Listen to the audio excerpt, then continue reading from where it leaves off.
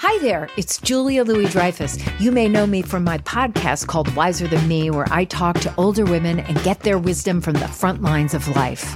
I was amazed by how many people told me our show made them look forward to getting older, which is why I'm here to talk about season 2 of the show.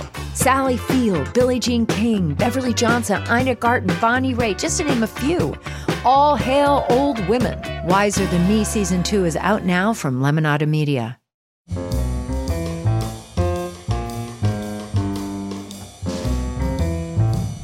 This is Merriam-Webster's Word of the Day podcast for Monday, August 25th. Brought to you by Merriam-Webster's Collegiate Dictionary, 11th edition. Available from your favorite bookstore or online at www.merriam-webster.com. The word of the day for August 25th is dilapidate, spelled D-I-L-A-P-I-D-A-T-E. Dilapidate is a verb that means to bring into a condition of decay or partial ruin, or to become decayed or partially ruined. Here's the word used in a sentence.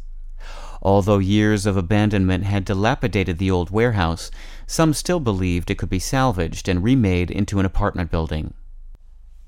Something that is dilapidated may not have been literally pummeled with stones, but it might look that way. Dilapidate derives from the past participle of the Latin verb dilapidare, meaning to squander or destroy. That verb was formed by combining dis, dis, with another verb, lapidare, meaning to pelt with stones. From there, it's just a stone's throw to some other English relatives of dilapidate. You might, for example, notice a resemblance between lapidare and the English word for a person who cuts or polishes precious stones, lapidary. Lapidary is also an adjective that means relating to or suggestive of precious stones.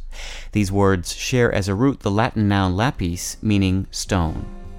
I'm Peter Sokolowski, and this was your Word of the Day for Monday, August 25th. For more information, visit Merriam-Webster online at www.merriam-webster.com.